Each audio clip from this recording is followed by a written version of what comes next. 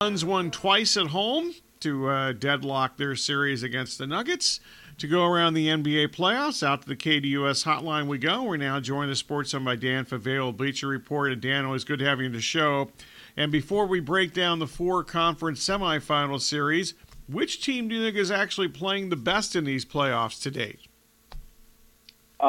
Man, that's a great question. I think you probably have to look at the teams remaining. I'd gravitate most towards Miami. When you look at some of the personnel that they have available, they've won ugly, but they've gotten some really good games from their supporting cast.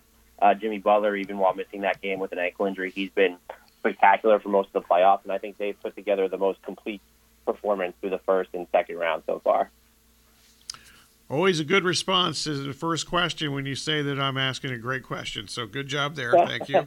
Okay, so we'll continue. The Suns, they deadlocked their series with the Nuggets. Devin Booker and Kevin Durant obviously provided almost all the scoring, it seems, even though Monty Williams, has made some rotation changes. How can Michael Malone and the Nuggets at least try to slow down or do something differently against Booker and Durant? I don't know how much differently they can get. They can throw two at the ball more frequently, but then you just run the risk because those two are playing so many minutes together, even though Chris Paul isn't available right now. You put yourself in sort of a pick your poison situation, and maybe you trust Kevin Durant to make the right play less. In those coverages than you would Devin Booker, who's just a better passer and more familiar with Phoenix's supporting cast overall. But when you look at some of the shots they're hitting, especially what Devin Booker has been doing, especially over these last two games, it doesn't feel like they have sort of a concrete answer. And I think the biggest thing they could do is maybe you just lean into the Aaron Gordon, Bruce Brown, Kentavious Caldwell-Pope lineups. And that's going to probably mean less minutes for Michael Porter Jr. when he played 40-plus. In Game 4, or even maybe fewer minutes for Jamal Murray, depending on who you're going to sub out for that. That seems like the one nuclear adjustment that Michael Malone can still maybe make. Meanwhile, oftentimes, bench players or, deep, starters play better at home and on the road. That's certainly been the case in this series. So who, other than the big two for Denver, who most needs to step up in Game 3 and, Game 5? On Tuesday night and beyond for Denver? I think you're going to need a bigger game from Michael Porter Jr. He had an okay Game 3 on the road, but he was 2 of 9 from 3 in Game 4, and that's someone who, whether he's wide open or shooting over the top of someone, you just need that extra offensive punch. I think that, without a doubt, he's the one that you want to see a big game from in Game 5. And if it's not going to be him, you don't really have that other detonative offensive option. Aaron Gordon can give you that sometimes, and so can KCP, but that's not necessarily their games. And when you also look at Michael Porter Jr., he's going to be responsible for some one-on-one defensive assignments that maybe you'd rather not have him be in, but he's still going to have to defend well in them to hang on the court, or he's going to need to play exceptional help defense when the Nuggets are going to be more aggressive with their coverages in front of him. And so that's someone who could very much be a barometer for how they're faring in Game 5. So what else should we look for as far as any changes from either team in Game 5 on Tuesday night? I'll just be very interested to see if Monty Williams continues playing the guys that he did specifically in Game 4. We didn't see a lot of Torrey Craig in that game. We saw a lot more of Jock Landale. We saw some limited playing time from DeAndre Ayton. He was just over 27 minutes, and I know he did have 4 fouls in this one, but Landale, it's been a better series for him than it has been for DeAndre Ayton, who has also struggled a lot defensively. That's with the caveat that you can't really stop Nikola Jokic. But I'm just very curious to see what the minutes distribution will look like outside of the two players in Devin Booker and Kevin Durant. Are you going to see even maybe a little bit, as much as you need the ball handling, you're going to see even less of campaign while Chris Paul's out, since he struggled this series, and Landry Shamet's coming off this monster game. Do you lean on him even a little bit more? So I'm fascinated to see how Monty Williams continues distributing the minutes beyond Durant and Devin Booker for Phoenix. You mentioned the defense and trying to guard Jokic. The Suns have tried, the double team stats, those things are a little murky sometimes, but the thing I read this morning is they've double teamed him 7 times in the first 4 games of this series. Is it a good idea to try to double team him more, or is he such a good passer that it just kind of defeats the purpose? I tend to lean towards the latter, that I think it kind of defeats the purpose a little bit. But when you're getting such rocky shooting performances from the perimeter from basically everybody else on the roster, even Jamal Murray, who they did a great job of kind of keeping him off the 3-point line in Game 4.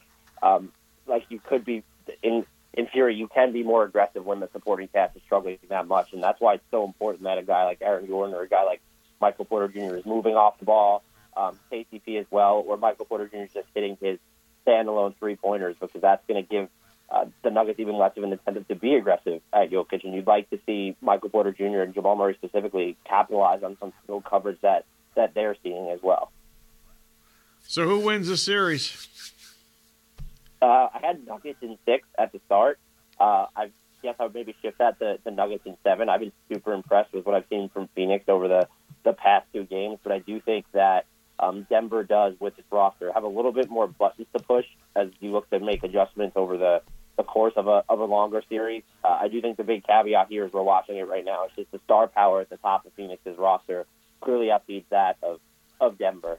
Devin Booker has just been absolutely mind-melting, and Kevin Durant has largely gotten back on track. And to have those two guys, when Denver still just doesn't have that reliable, consistent number 2 on defense or offense, for that matter, it does put them in a little bit of a bind. All right, Dan, the Lakers won on Saturday night against the Warriors.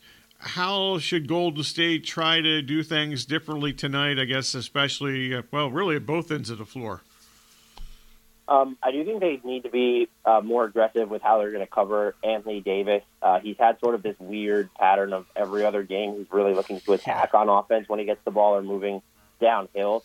And they have pulled Draymond off that assignment at points, but we also saw that when Draymond was on AD, I think it was in Game 2, that they were able to, that Golden State was able to find some success. And so I would expect to maybe see more of that. But they looked pretty lifeless a lot of the time in Game 3. And so I think they're going to be, first and foremost, more aggressive with how they're going at AD in Game 4. Okay, speaking of that, you mentioned the inconsistency. Rarely is he had consecutive games in the playoffs, Davis, that have been highly effective. Is there something that they can do differently, or is this just the thing that he has to do differently? I do think the Lakers could stand to put him in more inventive spots on offense. When he struggled in a lot of his games, he's just not getting to the basket, and he really wasn't getting to the basket at the start of the series against Golden State. And so it's a matter of having him set more ball screens so that he can roll, or when he's getting the ball at the top of the key, like he's settling a lot of the time. He needs to try and put the ball on the deck, and if the Warriors aren't giving him space, that's when you make the decision as a passer, can you kick it out and find someone else? I don't know if that's a fatigue thing with him, because he's not only playing a bunch of minutes, but he is responsible for so much defensively, and they have him needing to contest jumpers while protecting the rim, which is basically an impossible responsibility, but it's something that he can handle on some nights, and then other nights it doesn't look like he can. And so I think it's a thing about both parties, but I think the Lakers have to do a better job of maybe even simplifying his life on offense a bit more, or at least putting him in situations where they're carving out space, or at least getting his movement to go downhill. Can the Warriors, they haven't exactly been a model consistency offensively from game to game. Is there something that they can do differently?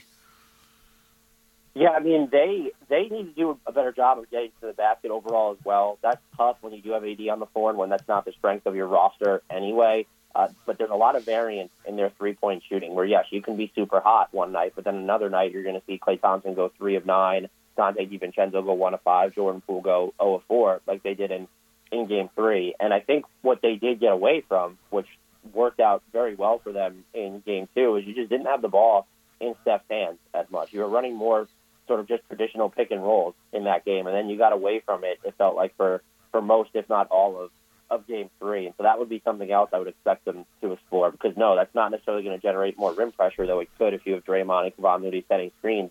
But putting the ball in Steph Curry's hands is just a way to create chaos, even more so than when you have him moving without the ball. And if you're going to play a lot of one big lineups anyway, I think you're in a position to where you don't need him off the ball, because it's not as critical to put it in Draymond's hands so that you preserve the spacing. So who wins tonight? I think the Warriors will win. This feels like it's going to be sort of a punchy back-and-forth series, and I would just be I'd be shocked if they lost 2 in a row against this Lakers team. I know they've struggled on the road all year, but I think that they miss a lot of three-point looks that they'll probably end up hitting. And then you kind of look at the Lakers. They've had their own up and down issues that we've already talked about. They're going to have to decide, will this be a good D'Angelo Russell game? And then they also kind of have to decide, well, how much does Jared Vanderbilt play when the Warriors just aren't even really defending him on the offensive end? And so this feels like it might be a series filled with blowouts or maybe a lot of ugly games that just goes back and forth. I still think Golden State needs to be the favorite to come out of it, though. Okay, let's flip this to the Eastern Conference. The Heat and the Knicks also play tonight. Not to simplify things, but I'm going to simplify this question. Is this series basically if Jimmy Butler plays, Miami wins? Basically, I would say. And right now, it's just the Knicks offense does not look like it's equipped to go up against Miami in general. I mean, they didn't even have a great game when Jimmy Butler missed it in Game 2. And, they've responded well to some bad stretches in the past this season, but they need to be more aggressive on the offensive end, and they need to not settle as much, not rely on mid-range jumpers as heavily while the Heat are making so many threes. They need to get back in transition off their misses. It just feels like they have some different cards that they can play, but it just feels like the top of their personnel is just too inconsistent, and just the way that they've been playing is incredibly uninspiring when you're looking specifically at their half-court offense, and even defensively. Like Julius Randle having another bad game defensively in Game 3, like just his closeouts just being all over the place or non-existent. So this is a series that, I don't know if I would just predict Heat in 5 at this point, but it's one that Miami feels like it's thoroughly going to win. You mentioned the Heat and their three-point shooting, which was kind of erratic at best during the regular season. It was certainly good against Milwaukee. It's been good in this series. Is this just too much of a small sample size to come up with a conclusion here, or is there something to it? I think there might be something to it, just because some of the guys that struggled during the regular season are coming on now. When you look at a Gabe Vincent or a Max Strus, even a Kyle Lowry, and it's a small sample size, so you don't want to place too much stock into it, but the Heat's efficiency did at least start to turn shortly after the All-Star break a little bit. And so the fact that we've seen a lot of these players do it before, and the fact that, even Jimmy Butler's jump shot looks more effective in the playoffs, that seems to happen every year. I think you can buy into it. And the fact that they're now ahead in their second straight playoff series against what was forget about these, but just a better regular season team than them, I think you have to take it seriously. Now, do you buy in the supporting cast long-term as they can just stand pat, continue to maybe contend for a title? That's a different discussion. But I don't think that we can just sit here and expect Miami shooting to cool off, because it has cooled off a little bit in this series relative to the Milwaukee series, and it's still been good enough to just put its opponent in really awkward situations. And it was enough to change the Knicks' offensive game plan in the second half of Game 3, where they didn't take enough threes in the first half. And they just came out firing in the second half because they knew they had that huge deficit to make up. Sixers and the Celtics are deadlocked, headed back to Boston. The first game, especially the first game, and really even some on Sunday, basically the Sixers got the switches that they wanted. Harden was being guarded, by Horford a lot. Yesterday afternoon at the end of the game, lots of questions down the stretch. What Boston was doing defensively, or obviously in the last possession. Is Joe Mazzulla being outcoached in this series by Doc Rivers? I don't know if he's being outcoached, because he did make his own adjustments in Game 2.